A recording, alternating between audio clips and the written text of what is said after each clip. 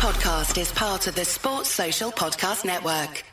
In America, it's estimated that 4% of people in prison are actually innocent. When I saw them for the very first time, like I knew who my jury gonna be doing trial. To be honest, I knew I lost then. In 2002, the state of Georgia found Kerry guilty for his alleged involvement in a vicious rape. Only a small percentage of those people have their convictions overturned. You know, as one great justice said many years ago, we don't find our witnesses from church pews. What series of events led to Kerry's wrongful conviction? Could this happen to anyone? What finally convinced the courts to overturn his conviction? From Zapier, in partnership with the Georgia Innocence Project, this is The 4%. Listen anywhere you get your podcasts or visit zapier.com/resources/podcasts to learn more.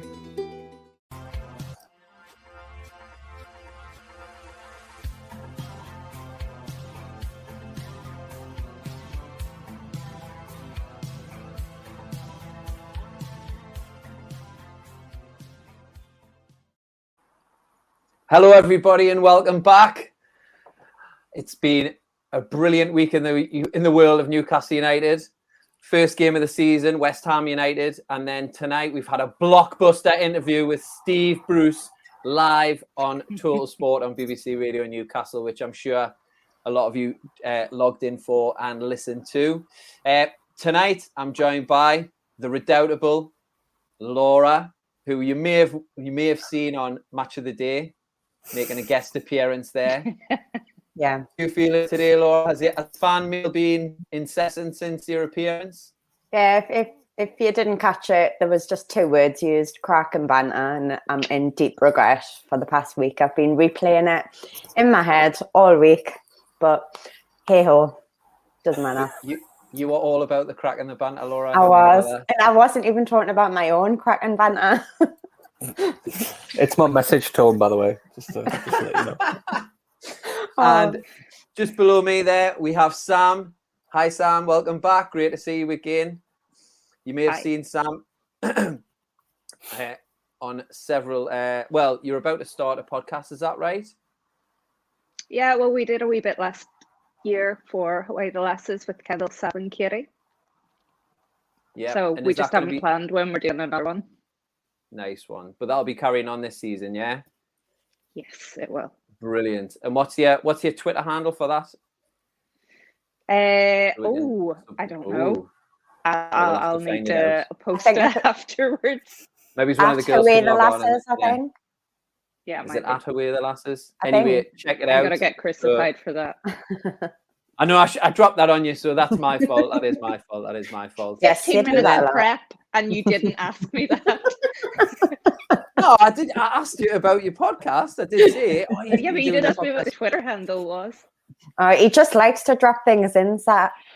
I try to be as organised as possible, but sometimes there's a little brain fog comes in, and I like to go for it. But I do apologise. Okay, but do go and check it out on Twitter.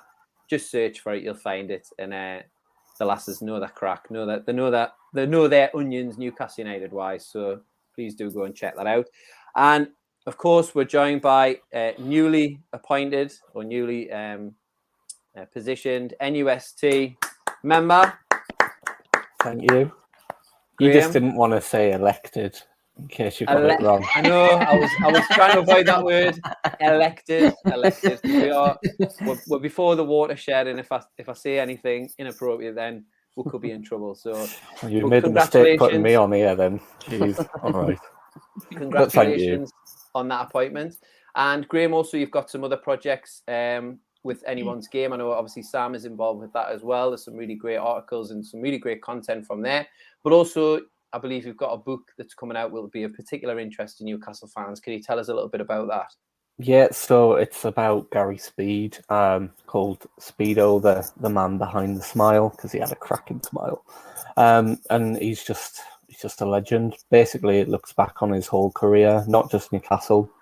It's got interviews with John Carver, Warren Barton, Paul Ferris, Bryn Law, among many other people. So it'll start off from his days at Hawarden High School, and then finish off at where he was managing Wales. So it's going to be a long one, basically.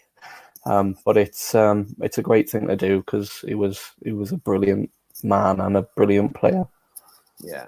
So whereabouts are you in the process of that? Is it ready to be released? Do you have a release date for it? We haven't got a release date. I've got a date where I hand it into the publisher.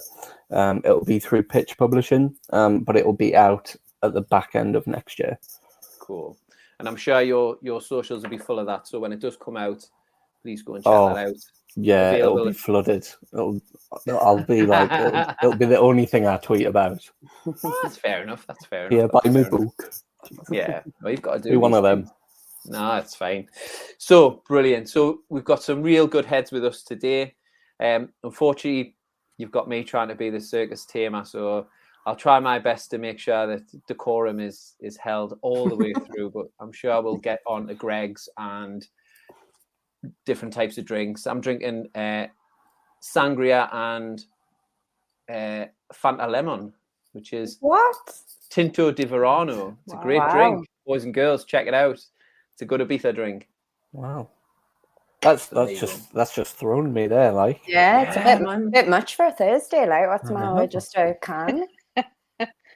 Well, I try to bring a little bit of culture with me Costco sangria and me Fanta Limon. Like, it's a great drink. It's a great combination. I'm straight out of the heat, so what can I say? Right, so let's get into it then. So after much ploughing to get his dream job, because he had a burning desire. These are just some quotes that I pulled from Steve Bruce's interview. Obviously, the big news over the last couple of days, we had the Joe Willock interview, which was a really interesting listen. And tonight, I think probably the majority of people were tuned in tonight for the interview with Steve Bruce. Now, it was a really interesting in parts. I suppose generally we'll get into some of the more specific questions, but I suppose just from a general point of view, Laura, what did you make of kind of the bits that you heard and listened to, and what kind of said? We're not going into too many specifics. Yeah, obviously we'll get on the specifics later. But first of all, before it even went on air, I had wrote down, credit to him, to be fair. We'll whinge about him lots. He's very brave or brazen, however you want to look at it, to go on air and speak and take questions from fans who he knows aren't his biggest fan at all. But my opinion of it is, and it was kind of proven, is he's never going to give with the answers that we really would like. He's just going to beat around the bush or avoid the question or give a generic answer, and that was proven. But try and be positive, Graham. Watch up positive tonight. I know you're trying really hard. Credit to him for going on and speaking, but in my opinion, it didn't really give what we wanted. What about you, Sam? What did you make of it? What was your impression of Brucey? Was it what you hoped for? I didn't. All the buzzwords come out. I think we joked about it in the WhatsApp group about the kind of things he was going to say, and yet again, they were, keep our good players fit, avoid injuries, hope we can get points. I thought there were some superb questions. I was a little bit worried at the start because it seemed a bit tame. There was a few people on Twitter that weren't particularly happy with the people that were asking questions and what they were asking. But I think there were a couple of left field questions that really surprised him. But a bit like Laura said, his answers were just, he's not the guy for me. He never will be. He's a good political appointment for the club and the situation that they're in. But he doesn't need to say too much because he'll always be given an easy ride. And I was a wee bit frustrated with maybe Steve Howe, for example. And, they're never going to call him out on anything. They're never, as we spoke about before, they're never going to go back on any points that he's made. They very much direct towards something else. But I was really proud of some of the questions that came through because it's the first time that I can remember in the whole time he's managed that he's been asked those questions directly, regardless of his answers, because as we said, we don't really expect much. Yeah. Graham, were you filled with positivity by Graham Souness? Graham Souness. What am I about? I thought I heard you say that. I was like, I had the word Graham in my mind, and then it just like it's like an identikit manager of all the Grahams as well. You got him. Brilliant. You're anyway, gonna retire now. He's an aggressive, handsome man. What can I say? And he's looking very well. I'm sorry, but sorry. Back to you, Graham. Go on. Right. Not really positive. I'm gonna try and be.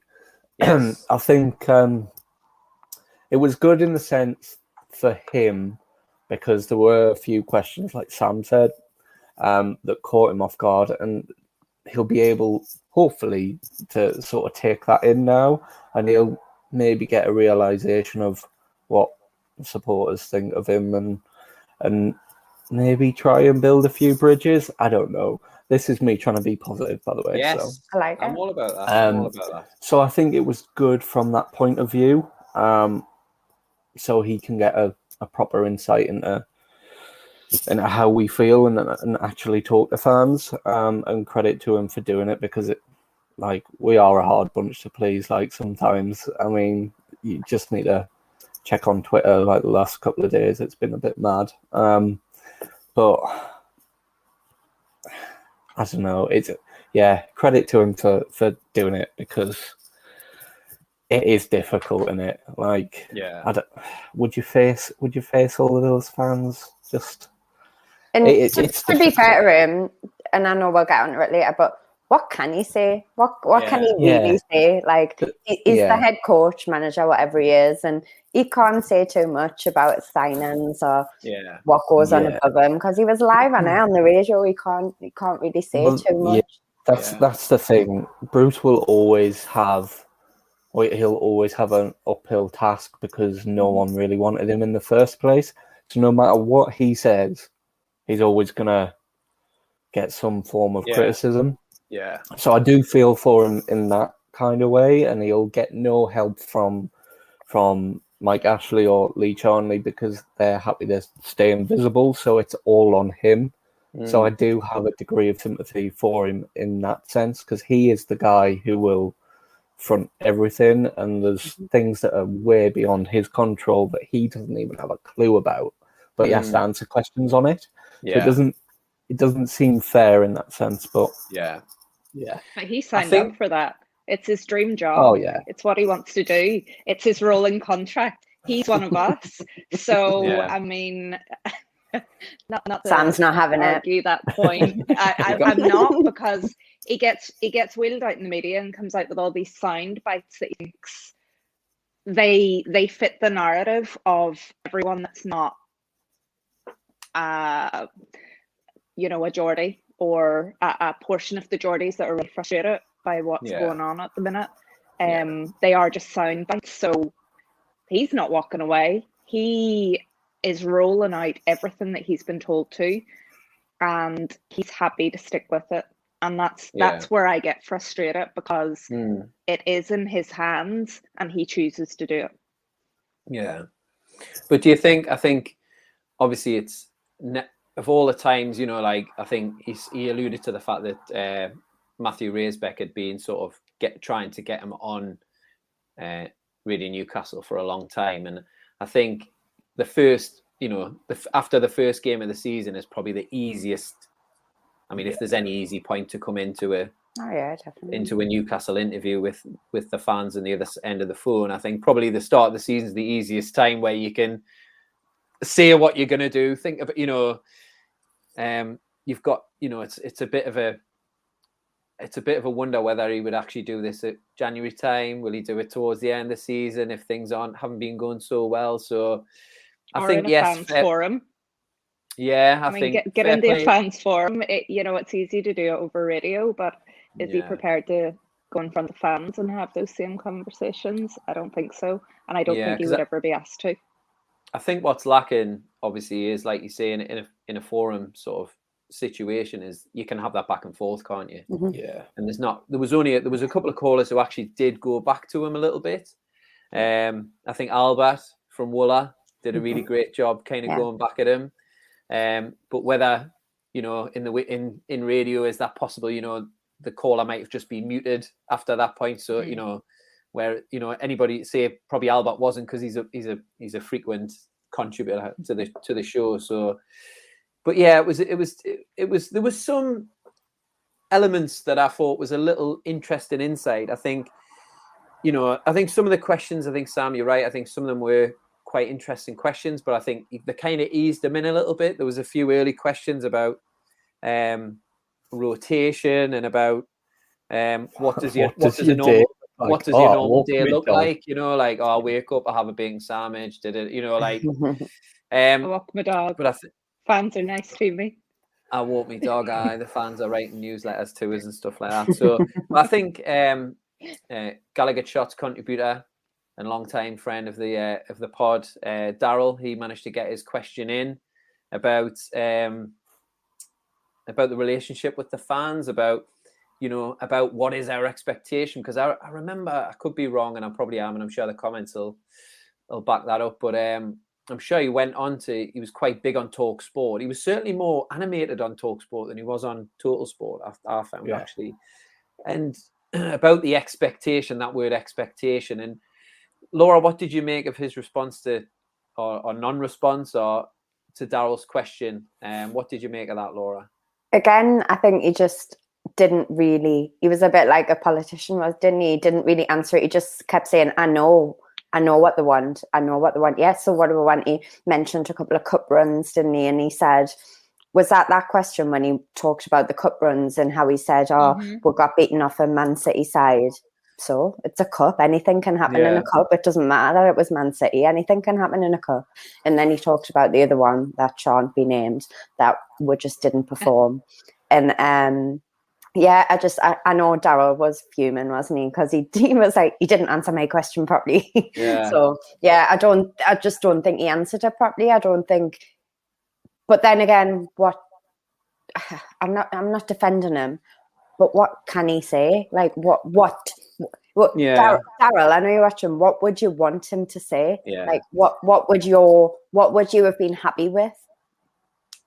Because you've poked the bear now. I don't mean that like nasty or like argumentative. Yeah. I just like, because at the end of the day, he isn't gonna say, oh well, yeah, you do expect too much, and you do expect this, and you do expect that, because we don't. And then I think, I don't know which host it was, but he actually did come in and say they just want a team that tries and fights and blah blah blah, all the cliches. But yeah, that is actually just what we want. We want to be entertained. We want to see goals. We want to see a plan. We want to see a plan B when plan A doesn't go the way we want. We want changes when it's not going well. We don't want like ridiculous things. We just want a bit ambition and a bit fight. Yeah. Sam, what did you make of, his comments about, he wants what's best, ... Could you be any more vague about that, or what? He has no idea what fans want. It's not silverware. Like it's like what everyone else says. Like the Newcastle fans is that we're reaching. We're not. And I put it in the WhatsApp group. We want to win 3 games in a row. He's never won 3 games in a row since, I don't know, I'm going to say 2009. I'm probably wrong. We just, I get the graft and the trying and the heart and all of that. And that, yes, we're getting closer to that. But we want to win 3 games in a row. We want to be competitive as a side. And, Laura, absolutely get your point about being entertained, and that would be the dream. But I'd actually just like to be in more games and grafting to get those 3 points. Entertainment for me has not been a factor in our football in so long, and it's just such an easy reach for everyone else to throw at us. We want cups, we want runs, we want entertainment. No, we would like a run of games where we win, rather than what we had last season, which was we won 2-20, and our expectations are unreasonable when we win 2 games in 20. So you go from that where that's unreasonable, and then you're told you're reaching for the stars. So as I said at the start, I don't think he understands what we want. And I think between certain sections of the fan base, it can get a little bit muddled. The dream is to win a cup. The dream is to win the league. The dream is to sign £100 million players. That's the dream. But the reality is we want a decent competitive team that can churn out win after win. We just don't want to be fighting relegation every single year. We don't want to be like, oh, what's going to happen by Christmas? We're going to be in the bottom 3. We just don't want that. We don't want to be in a relegation fight every single season. We want to just be, like you say, Sam, slightly more competitive. I think I don't want a manager. Just last point, I don't want a manager telling me after we've just been beaten 4-2 that we played well for 60 minutes. And he focused more on the positives than the fact that we actually got beat 4-2 and conceded 4 goals, which is a rolling trait. And I was glad that someone brought that up today. It was like, you've ruined a really good defense. And you talk about all these defenders that you have that can't defend because we have such a bad defense record. So, he's so contradictory. And that's it for me. I think for me, I'm going to come on to the next point to you in a second, Graham. But I think for me, every time that he does speak, he just shows that he seems to lack any real sort of like knowledge of the real detail of facts and figures. And I think he said something like about Joe Linton, saying, well, Joe Linton didn't play at the weekend. Because somebody questioned him about his 40 million, or the board telling you have to play him, and he said, well, he didn't play at the weekend. You're like, unless I'm very much mistaken, I saw number 7 lumbering on the pitch and do. But again, that just shows that he takes no notice of subs or changes or tactical decisions. He just whacks it, turns around, looks at the bench, think, who can I whack on? Right, Joe, go on. Yeah. But he also said about Sean Unsafi, he's made 50 appearances, and that would make you think 50 starts. And then you think, how many of those were coming off the bench for small amounts of time? Yeah. So then he was like, actually, if you look at all our centre-backs, they made 20 appearances last season. And it's like, an appearance could be 90 minutes, or it could be 2 minutes, and it could be in the right position, or it could be wherever you choose to put them, which apparently he doesn't play players out of position. So, he has everything that fits his narrative. Yeah. So, Graham, just coming to you, there was one part of the interview where actually it was the first time I heard Steve Bruce in any interview actually sort of almost take a second breath and actually something seemed to register when one of the fans talked to him about playing the club down or the team down. Really, he often talks about the big 6, but somebody made a comment about he had like a light bulb moment, didn't he? It was just like, oh, right, okay, I am doing that. But like that kind of goes back into your other question, like about expectation and stuff like that. But for me, there's one word that sums it all up for me, and it's progression. I just want to see my side progress. I don't want to see it stagnate and regress constantly year on year, because that's what we're doing. And that's not all down to Steve Bruce. Like he's a big part of it at the moment, but the way he talks down the club doesn't help in the slightest. So we're playing like Brentford or whatever. They're a really cracking side. They're going to be really tough to break down. I don't care, Steve. Why don't you talk us up and say, look, St. Maximum will cause all sorts of bother, something like that, Just say, I think our strikers will be up for the game, or we've got a really good chance, or something. Just something a bit more positive. I know, hey, look who's talking, but I mean, just give me something like I think you listen to it, and I'm not going to go back to what previous manager because it's easy to do so. So let's just look at other managers in the league. I know I won't say his name. Other managers in the league, they don't go into a game saying, "Oh, they're going to be a really good team." They go into the press conference or whatever, and they say, "This is what we're going to do. This is how we're going to deal with it."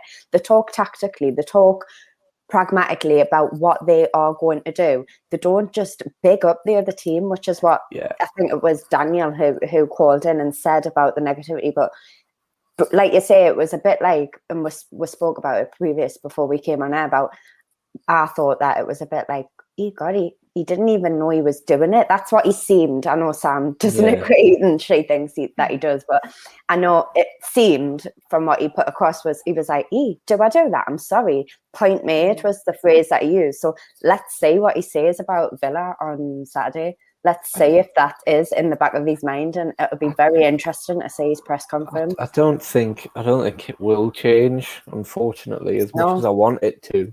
I just feel like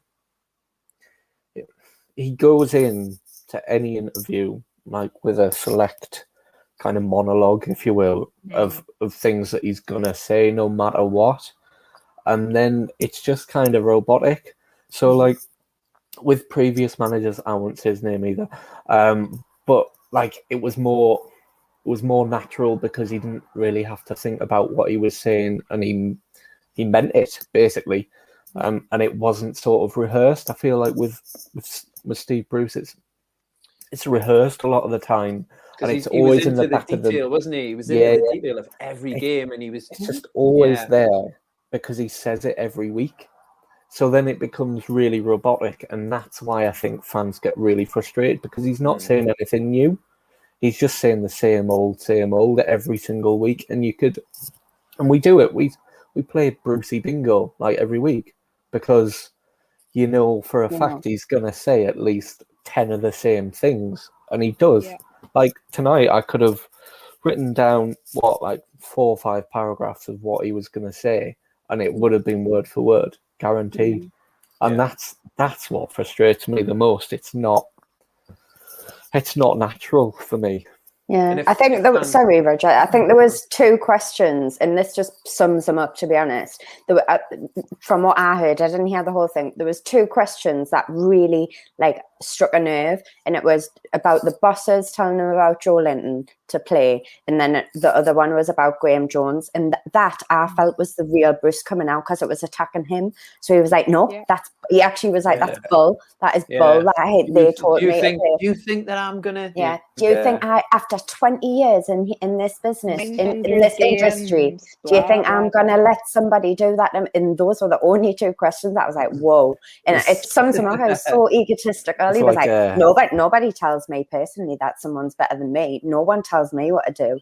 And those were the only 2 that I thought weren't rehearsed. And it was like the real him, firing back. Yeah. It was like a drunk Saturday night in Spoons, wasn't it? Yeah. Now, if you did happen to miss it, with work commitments or otherwise, if you had a leaky bath or anything like that, Jake Ray, I think he'd been asking about in the comments there whether it was going to be streamed or where you could find it. I think you probably find it on the BBC Sounds app. I think they've done. Yeah, I missed it live. I just went on BBC Newcastle's Twitter, and you can listen to it. There you go. Always helpful. Those guys, always helpful. So. Like I say, it wasn't sort of like no. I think few comments, no earth-shattering news, but there was some interesting questions about. Or I found interesting about talking about the game specifically on Sunday. About he used the phrase "we vacated midfield." Now, do we even have a midfield? Now I did promise that I was going to wait for 10 games, but this is one consistent with me with Bruce. With other managers, they seem to be, reacting to what they've just seen. Like you were saying, Graham, some managers will really analyze the game. They've watched it and their brain's ticking over and analyzing the game as it's happening. and they haven't got this stock answer. Whereas Bruce always sounds to me like when he reviews a game, it's like he already knew what he was going to say, like you were saying, but he talks about it as if he's been sat in the Gallagher end, having no influence over what's actually going on the pitch. Like he did say he was a big fan of Newcastle. Maybe he's taken that completely literally, and he's one of us in the stands, and he's actually got no ticket out of his back pocket. Yeah, he's got no influence. He said, like when he said we vacated midfield. Well, you took off a centre midfielder for a fucking winger, like, and then for 14 minutes we played with Isaac Hayden, who I do like, and I think he could be a valuable player in the team in a defensive sense, but there was. I think somebody said on the show, actually, they could have built another St. James's Park in the space that were left. And they were absolutely right. And, I think when I was listening to the lads on the other day, they said, I think it was Matty said about the midfield and, well, what do you expect? You've taken off these players like... You know what it is, though. Like Graham Jones had gone to the toilet, and he just made this decision to I've made a tactical change there, Graham, and it was absolutely madness. But it was good that somebody kind of did bring that up. But his answer was like, "Oh, it's yeah." He didn't answer. I agree. It was I agree, and I think in one of the comments, obviously, every answer was prefaced with. Yeah. That's a good question. Like, I'll take it on board. I'll take it on board. Well, no. How many times has that happened to us in a game where he's played players out of position, he's took the wrong player off and replaced them with a completely different player in a different position, and he never learns. So it is just I know it just popped into my head there. It reminded us of a podcast Under the Cosh, Rowan Vine. Always, he really didn't like Bruce as a manager, and he said he just literally would if they were getting beat, high 6 strikers on and hope for a goal. There was nothing tactical. There was nothing like a plan in place. It was like just throw all your strikers on and hope for a goal. And that is him to a T. He doesn't make any tactical decisions. I think the thing for me is not just in the midfield in general, but as a team. I'm gonna say his name. And I'm gonna, you know what? And I'm gonna say different managers as well. But Rafa Benitez, right? Under Rafa, right? I love the guy. So does a lot of people. Sorry, don't come at me. But the thing is, there was so much fight in that midfield, in the defence, up front. There was so much fight, hunger in that side, and we've pretty much got 90% of those same players. And it's so one-paced now. Like, there's not much of an identity. There's not much closing down. There's not much pressurizing because they don't have a clue what they're doing because it's not being instructed to them. But then I'll say this: like, if you brought in, I'm trying to think of someone, right? If you brought in Sean Dyche. He is really underrated, in my opinion, and a lot of people don't like him. But he would give them a lot more hunger, a lot more fight because of the way he speaks, of the way he talks to the players. Bruce doesn't do that. I feel like he's very... what's the word? Mellow, maybe. He's mellow, and he talks to them as like they're his mates or like his sons or something like that, which is all nice and that. But, sometimes they need a rocket up their arse. Yeah. Right? So Sean Longstaff is an example of this. He's a cracking lad, brilliant player. He can be. But for me, he's been off the boil since he had that injury, and that's understandable, and I get that. It takes a long time to recover from it. But what he needs is someone to kind of slap him about a bit and say, look, you need to do this with your game. And I feel like he's not getting that. And that's why he's regressed. And that's why a lot of the players have regressed, because they don't they're not getting that instruction from the manager. So they're like school kids, right? They're like naughty school kids.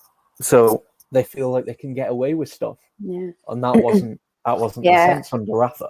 I've said that before on this podcast. You're all, as a job, as a kid at class, you're always going to like the teacher or the boss who lets you do what you want, your shelvies, do what you want, and you'll still play every week, do what you want. You don't like the stricter manager, the stricter teacher, because they tell you what to do and they have high expectations, like Rafa.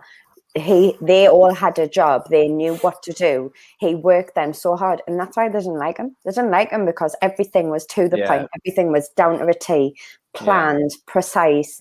Everything had to be done that way, and that's why we did as well as we did under him with the squad that we had. I'll tell you what now. I bet you they miss him now though. When they keep looking at the table and going, oh God. I think whether the players miss him, I think probably. They probably notice, like the detail is missing there. Like probably when he talks, I can imagine a team briefing where he's making several small mistakes around how many games people have played or what the last 5 results were or what, and I think you would notice that as a in any environment, outside of football, you would notice if your boss wasn't completely on it. And like Laura's saying, like we've all kind of recognise that you do start to, there's a natural laxness that'll just come into your lifestyle, into the way that, I think that's why we pick up so many injuries, because there's not the detail. That's why Callum Wilson, he talked about Callum Wilson with his injury towards the end of the season. Well, yeah, because he's our only striker. So you have to play him week in and week out. Yeah. And that's why we pick up all these, these injuries. So I think that you're absolutely right. I think it's just, the lunatics running the asylum. I do think Steve Bruce would make a really good number 2. Like he's like, I think Matty had said that in one of the other podcasts. Like he would make a good number 2 with a really astute, not necessarily young, but younger manager. I think Bruce could be a good foil for that in terms of. He's like a Sammy Lee. Sammy Lee was the perfect number 2. Yeah, he was a terrible manager, but he was the perfect number 2. Yeah, but he's tried to do that.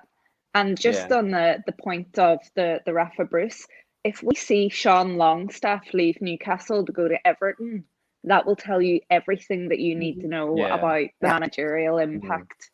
That guy will be in the England squad if he goes to Everton and plays under Rafa. Well, the thing is, there you're talking about Longstaff. We were rating him at, what was it, 50 million 2 years ago, not even 2 years ago, and now we've put a £10 million price tag.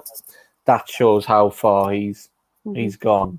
Even in somebody like today's asked that prices question today, and Bruce was just like that was one of the perfect questions for me. It is, this guy was, and you always say under the previous manager, this guy was on top of his game. He was being coached within an inch of his life. People were comparing him to Declan Rice. Which one's better? There's rumours that Man United want to buy him. And now the guy has a year left in his contract at his boyhood club. He doesn't want to sign it. You're blaming an injury for the fact that he's not playing. And then when he's playing, he's getting criticised for not being good enough. Well, who's the common denominator in this? Steve Bruce. That question was where I wanted a bit more interaction from the caller or from the host to say. He was talking about the injuries, and he was talking about Matty I know we're talking about Sean, but Matty just needs to go out and get games and need games, right? So my question there would be, well, why aren't you giving them then? Why aren't you giving them the games? Even under 23 games, he doesn't include them in. Like he's there's a personality problem there that he won't address. Maybe they're the moles. Possibly they were the moles. Yeah. That was the rumour. My problem is if you're the owner of the club and you're thinking, right, well, I don't want to spend money. Why is more pressure not being put on him? I think it was towards the end of last season. It was like, you need to play these guys. But if the owner doesn't want to spend money, why is he not being forced to do more with these players coming through in the club? I Do don't get you it. not think that, that Bruce could have made things so much easier for himself by coming in, acknowledging, look, we haven't got a lot of money, but I've got these 2 lads in the academy. I'm going to try, and Absolutely. I, for one, speaking completely for myself, would be like, I would accept that, if he just like said, look, I've got these 2 young, enthusiastic lads. They're a bit raw, they need some good coaching, which sadly we're probably not going to get in the current state of affairs. But if they were, when that void opened up on Sunday, why didn't Sean Longstaff, like, for me, I think, if we just very briefly touch on the West Ham game, we were really effective when, I'm not a fan of Shelby, we all know that, but when Shelby played further forward, even if he just played 10, 15 yards further forward, we are a much better side. Like, he was key in those movements around getting those goals. So, a Sean Longstaff plays a little bit further up and naturally, whereas Shelby's natural disposition is to drop back and want to quarterback stuff, which suffocates our defense. We drop back 10, 15 yards and we're knocking balls up channels to Callum Wilson, who's then got to kind of feed on whatever we've got and then hope that Alan St. Maximum comes on our 6-yard box and dribbles past everybody and scores. It just fucking doesn't get in. Anyway. That's the thing with Shelby, though. He on Sunday, it was the John Joe Shelby game that kind of epitomized what we've seen over the last couple of years. Like, he showed glimpses of like utter brilliance. I think it was a ball over the top to Callum Wilson that was just like, he made it look so effortless, and it was a ridiculous ball to make, and he can do that. But then there's other things where he's just, I wouldn't even call it jogging. He's literally just stood still and staring and going, oh, hey, that's my guy. I'm supposed to be marking him. Oh, well, I'll have a cup of tea. Never mind, eh? Yeah. Right? So what is that There he about? goes. Just yeah. And it's just annoying. It's Lazy does get booted about a bit, and that's why, because it feels like he's not, just do something. But then man. you look at the coaching team and he talks about this team. So it's not just him. He's got this coaching team. He's got all the Steves. He's got Graham. They're looking at this squad. And I feel like they are trying to accommodate John Joe Shelby being not the most mobile. I don't want to call him lazy because I just think he's very selective in what he does.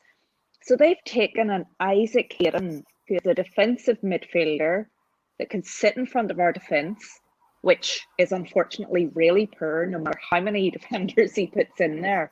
He's moved him to be more of a box-to-box because he's athletic, even though he is not that player. You see him getting over the halfway line. He doesn't really have that impact. He's making these tactical changes to people's roles that I don't think suit them. Miggy as well. He talked him up today. I don't think he's very effective in the middle. So he's trying to accommodate certain players by moving them around, and I actually don't think it's the right thing for the team, and I'm finding that really frustrating at the minute. We've taken a defensive midfielder away from the back, however many he wants to play, to make it more mobile. Put John Joe Shelby there where he's not as effective, and he actually, isn't, the defence are pushing up, so we're dropping back, and we're really poor at defending. So we're causing all our own problems, and we've just started a new season where this is how we started, making our own problems. I think the thing that really frustrated me is you can talk about the penalty all you like, but it was shocking defending before that anyway. But the thing is, as soon as that went in, I was like, oh, we've lost this. So if I'm having that reaction, like, because you can tell the players are having that reaction, their heads are gone, like Sam said, and that's it straight away, and that's a mentality thing. Yeah. See, with days gone by, we didn't have that, so we'd maybe go like we maybe have been like 2-0 up, and then it gets back to 2-2 or something, and then there was more of an energy in the side, but to kind of make it right again. But for me, under Bruce, it's not there, and it just, like, negativity just sort of swarms around the pitch, and that's it. I think with the whole, I mean, it just really epitomizes what we're kind of talking about here. Is really just epitomizes the whole club, that there's no ambition beyond. Yeah. Oh, it's a ghost club at the minute. Like, so there's never any accountability, and kind of once the chips are down, the kind of on to the next game, roll our sleeves up, and then But it's like what you were saying though. Like, would we be happier if Steve came out and said such and such? Of course we would, because at least then he's been honest. Yeah. So, like, it all boils down to how you talk to people, how you interact with them. And yeah, I agree with that. We do miss Mo Diarmi. I said that, I tweeted it out a couple of weeks ago. I was like, I'm going to say it. I miss him. Yeah. But the thing is, it all boils down to how you interact with people. You can look at previous managers, like even Chris Hughton, right? He wasn't the best manager tactically or whatever, but geez, he was a good communicator. What a guy. And he got people motivated, and he would get fans on side, and he would make you feel like, oh, you know what, we might not be in a good place now, but we can be in like 5-6 games time.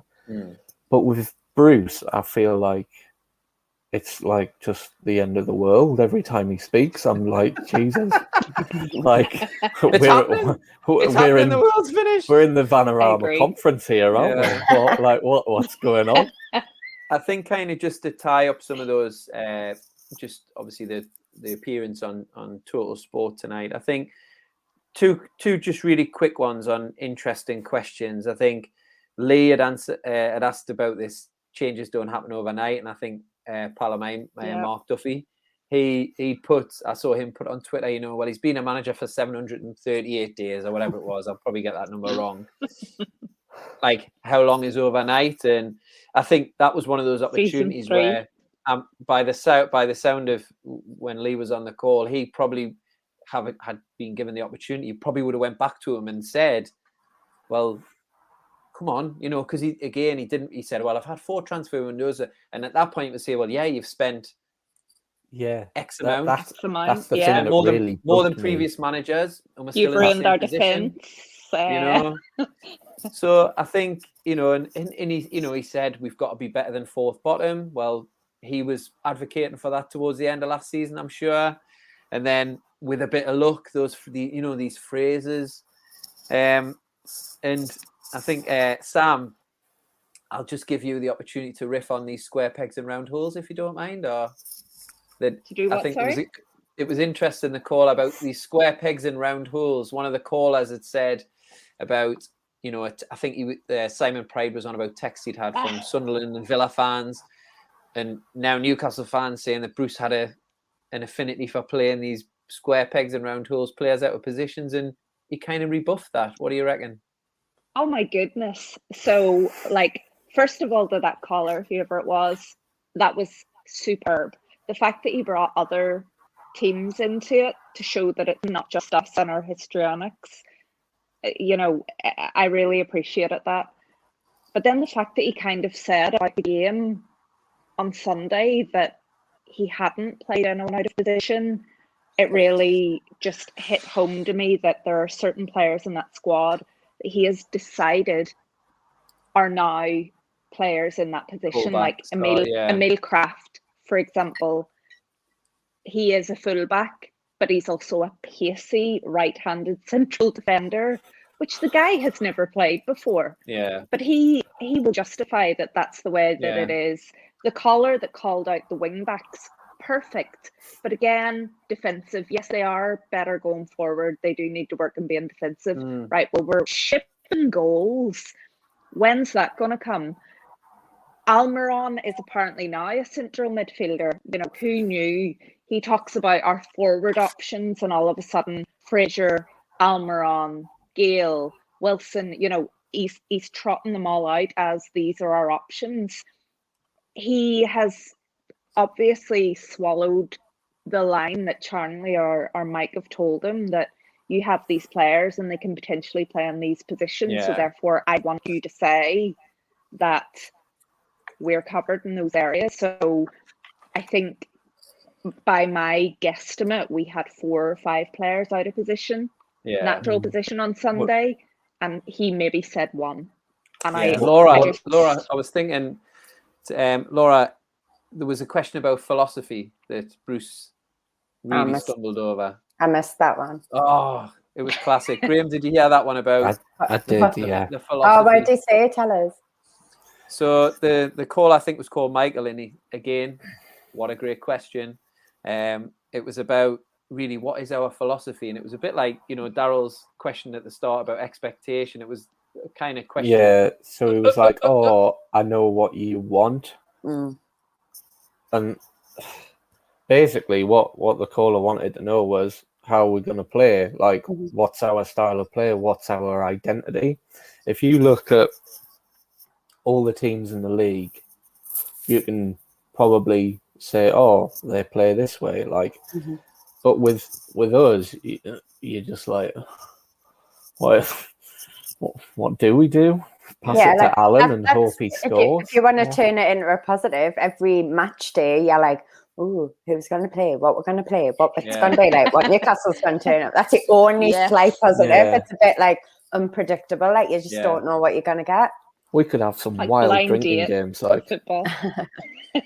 I think it's a lot like when he was answering some of the questions. It was a bit like if you watch Coming to America, where at the start Prince Akeem's going to get married to that lady, and he's like, "What music do you like?" And she's like, "I like what you like." You know, like it was like when you have that awkward conversation with a partner or whatever, and you're trying to they've got something on their mind, and you're like, "No, I like, I want to do what you want to do," and you're like, "What the fuck do they want to do? I don't know." It was like he was on a first date or something, trying to really impress him. Like, "Oh, but I know what you like," and we'll just go with that.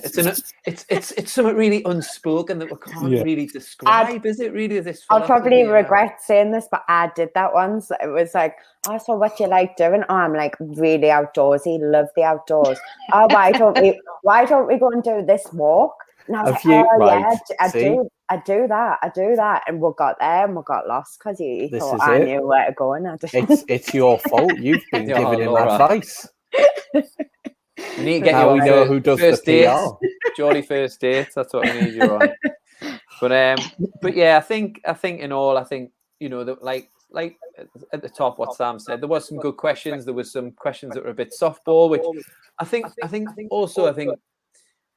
what that kind of reminded me of, and that's very obvious, that the whole world doesn't exist on Twitter. You've got Albert from Wooler, who's probably legend. So a lot of these guys are like match going, die hard, through thin and thin and thin. They've been watching the tune, and some of the questions, although yes, you can say they're quite soft, but actually they're questions from the fan base. I didn't doubt that any one of those fans weren't genuine fans, and they might want to find out what he does day to day. And I think like sometimes we need to get out of our space. Stop of like such the old podcasters, all right? Yeah, the all consuming podcast world and Twitter world where like everything's like whereas there are people who just want to know the simple questions like, what do you do on a typical day? Quite I have a cup of tea and then I'll walk my dog. So it was there was some interesting takeouts from it, but I think we all kind of had an idea of there would be a straight bat played for pretty much every question, apart from those times where he did let his guard down a little bit, which was interesting. And I think, although I might not like Steve, my ideal would be we'll win something and everything ends up rosy, but I've got a feeling that possibly I want, right? This is all I want, right? And it's such a small thing. I just want him to go into a press conference, right? Nothing sort of, written down in his head or whatever, and just be natural. That's all I want. Be And you right. can talk about football all you want. Like, to a degree, like back end of last season, we played some really good stuff. And that's fine. That is great. But the thing that really gets me frustrated is how he talks to people and how he talks to the fans and about the club. And that gets you so frustrated before the game's even kicked off. Yeah. And that just gets you in a negative mindset. Yeah. And if that's getting the fans in a negative mindset, think of the players listening to it. You know what I mean? And that's snowball, isn't it? I think, and on your point about thinking about the players, obviously he did mention towards the end about Caldolo and about, obviously he's been struck down quite considerably by COVID. I believe he's been, well, he said he'd been he's lost like a hospitalised. stone and a half. I put on half a stone. I'd like to know how he did that. Give him a call. Different variant, maybe. I don't know. Maybe, I think this new variant comes with like with like sickness and diarrhea and all that, all the joys of that. So maybe it's Carl. Yeah. All right, mate. Laura wants to know how you lost 2 stone. I'm just jealous because I put it on. Like, oh, you like the door handle? Okay. We know all the players watch these podcasts, so obviously we send our best wishes to Carl. Yeah, and what I will say to Carl is, thanks for listening. But what I will say is, good luck for your future role as a centre midfielder. Yeah. Yeah, well, he could be good with his feet. You never know. So I think kind of we've covered a lot of the topics around the phone in. We've just got a few minutes left. I think we'll very quickly just touch on the West Ham game. We're going to go 2 stars and a wish in a true teacher fashion. So when you're marking books, sometimes you would, even for your kids who can barely string a sentence together, you'd always do 2 stars and a wish, and you give them. This is probably why we don't win stuff anymore, but because we're so supportive of our children failing. But we say 2 stars and a wish. So 2 things we did well and 1 thing we didn't. So really quick fire, 2 stars and a wish. I did prepare you for this one, so yes, no excuses. But Roger, you said you were going to do it at the start, so I've threw me a bit of paper over there. Laura, we're talking about preparation. He gave us 3 minutes and 20 seconds, by the way. I've recovered. Anyway. Yeah, 3 minutes. 3 minutes is a long time. I think Laura should start us off.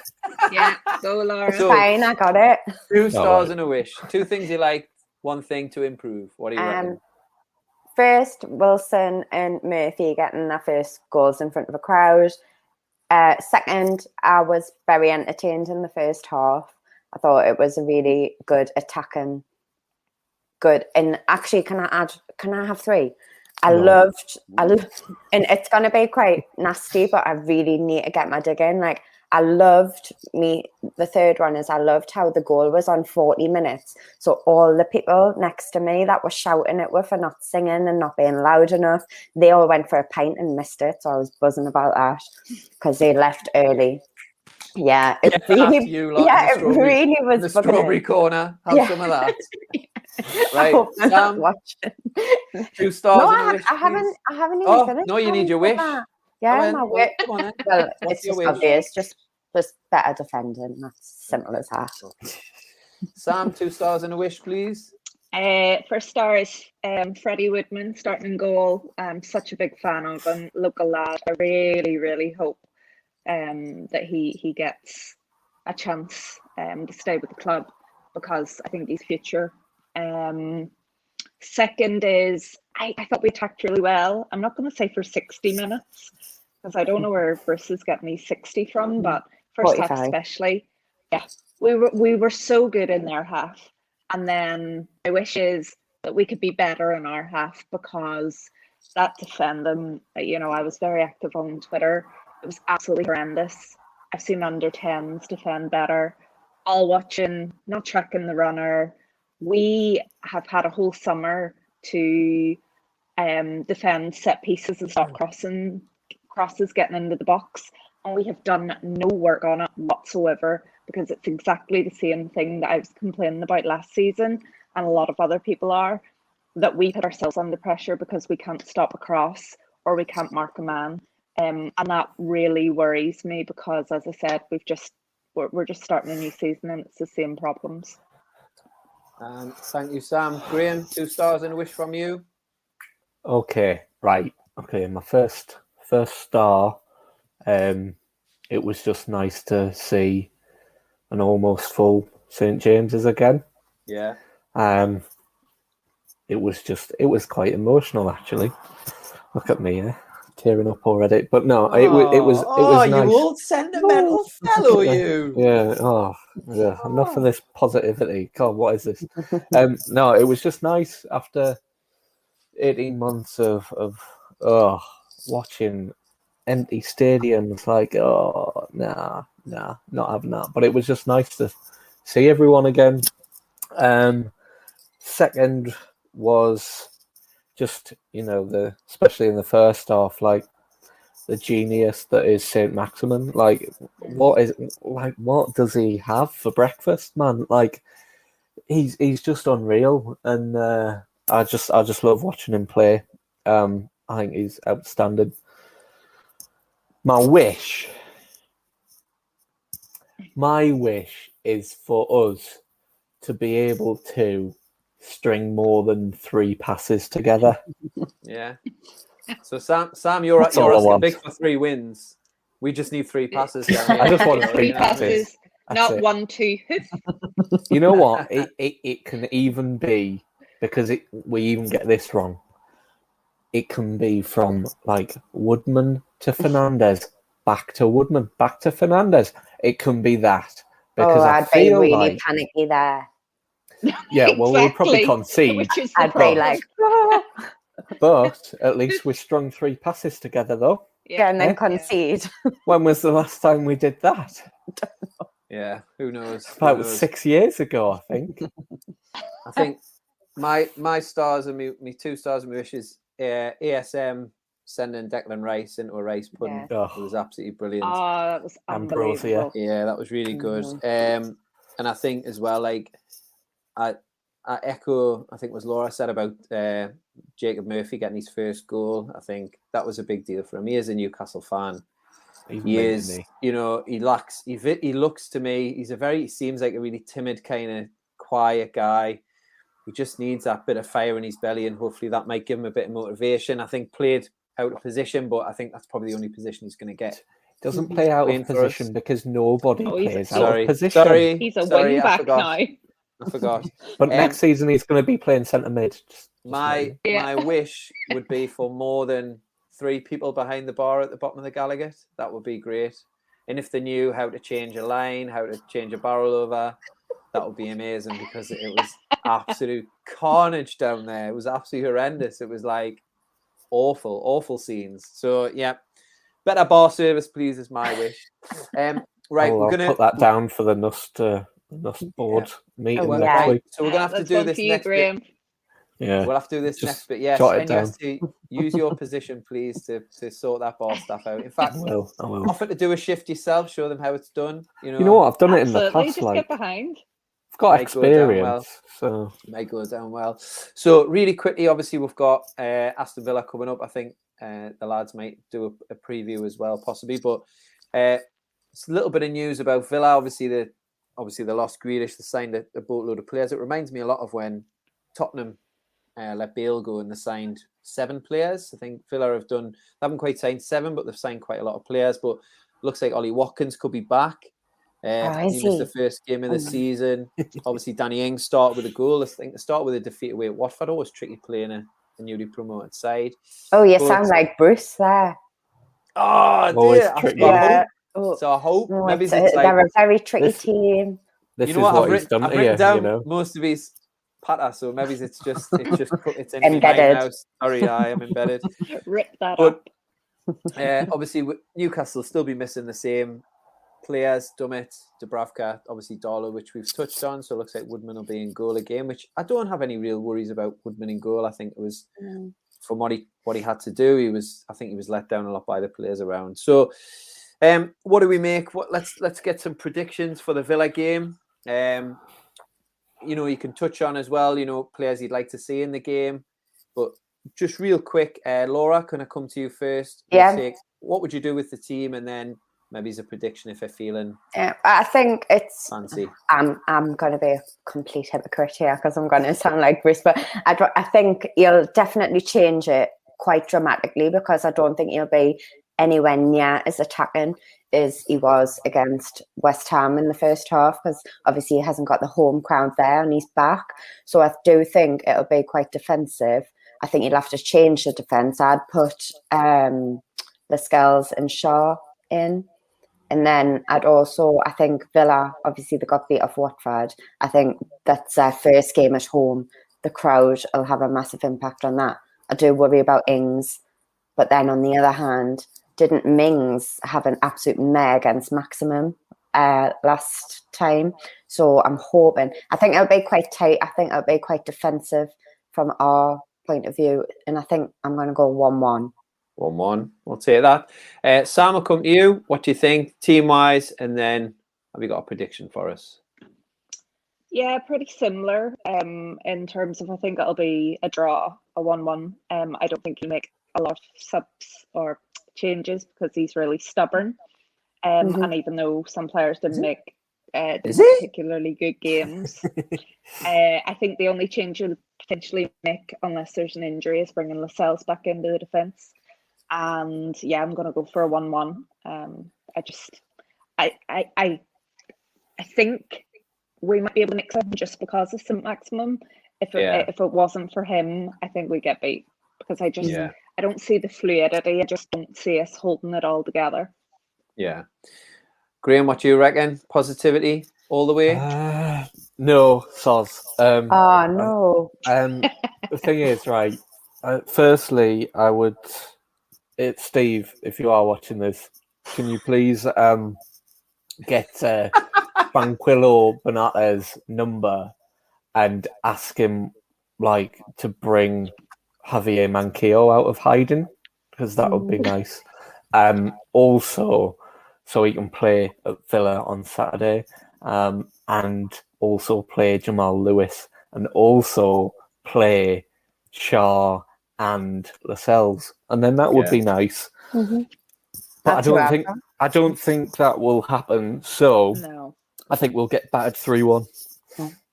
Oh, Roger, you're going to have to end it on a positive, yeah. Yes. All right. 6-0 win. 6-0. So I think he will make those changes and we'll win 8-0.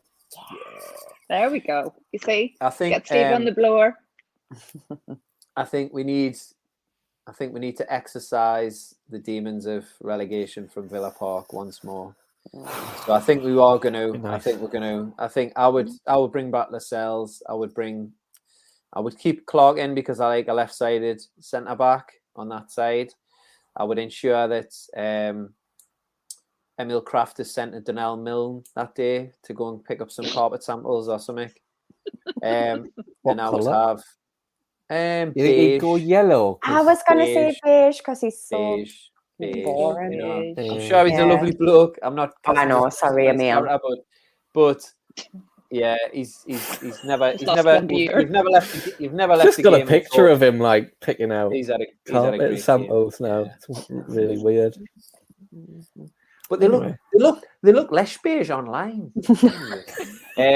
So I'd have Lascelles in and I'd have Shaw in, because Shaw can bring the ball out, and that pushes John Joe Shelby further up, because he's going to play John Joe Shelby, even though I've told him not to. So I would keep John Joe Shelby in because he's going to be in anyway. There's no point saying anything otherwise. And I would definitely bring in Jamal Lewis, and I think he needs a run of games. He needs 10 games. He's confidence. Yeah. I would try and, if Manquillo is fit, but I don't think you just need to get him out of that hotel. It's a nightmare, man. God. But I do think I'm going to go with a win. Fuck it. I'm going to say we're going to win 2-1, and I think Wilson's going to score again, and I think Ryan Fraser's going to score at some point during the game. Maybe he's from a centre midfield position. I reckon Maybe he's so. from his actual position. Who fucking knows? Eh? Anyway, so I'm going to go with a positive. We'll finish on a positive. But that kind of wraps it up. We've just snuck over the hour by about 8 minutes, but I'm sure our followers won't mind that. Please remember to like and subscribe, obviously, all of the Gallagher Shots on the YouTube channel, and then all of our social media platforms. That would be great. Check out the How Are the Lasses podcast as well when that gets up and running for this season, and obviously and get involved with Sam. Sam does a bit of writing as well, don't you, for anyone's game as well? So check out that, and wait with bated breath for the Speedo book, The Man Behind the Smile, which Graham Bell has written. Absolutely fantastic. Not written it yet. I'm writing it. Don't put so much pressure on me, man. But keep an eye out for it because it sounds really interesting. I'll certainly be buying that one. Hopefully, I can get some sort of discount because I'm quite tight. But yeah, so 50p off. And once again, thank you everybody for listening. Thank you for all the comments. Hopefully, I tried to get as many of them on the screen there. It's quite tricky. I'm not very ambidextrous and quite, so I'm quite difficult to get that on. But thank you very much for those guys who've joined in live, and thank you to those people who maybe watch a little bit later on. Laura, thank you very much for joining me again. You're very welcome. Legend. And Sam, thank you for joining me. Graham, thank you very much for joining us. And hopefully everybody's well, and we go into the weekend game with Villa, and we get an absolute romping 1-1, possibly no 2-1. However, 8-0, remember? Oh, sorry, 8-0. But thanks very much for joining us, and keep your eyes out for more content from the Gallagher Shots team. Take care, everybody. Have an absolutely mint night. Take care. Bye-bye. Sports Social Podcast Network.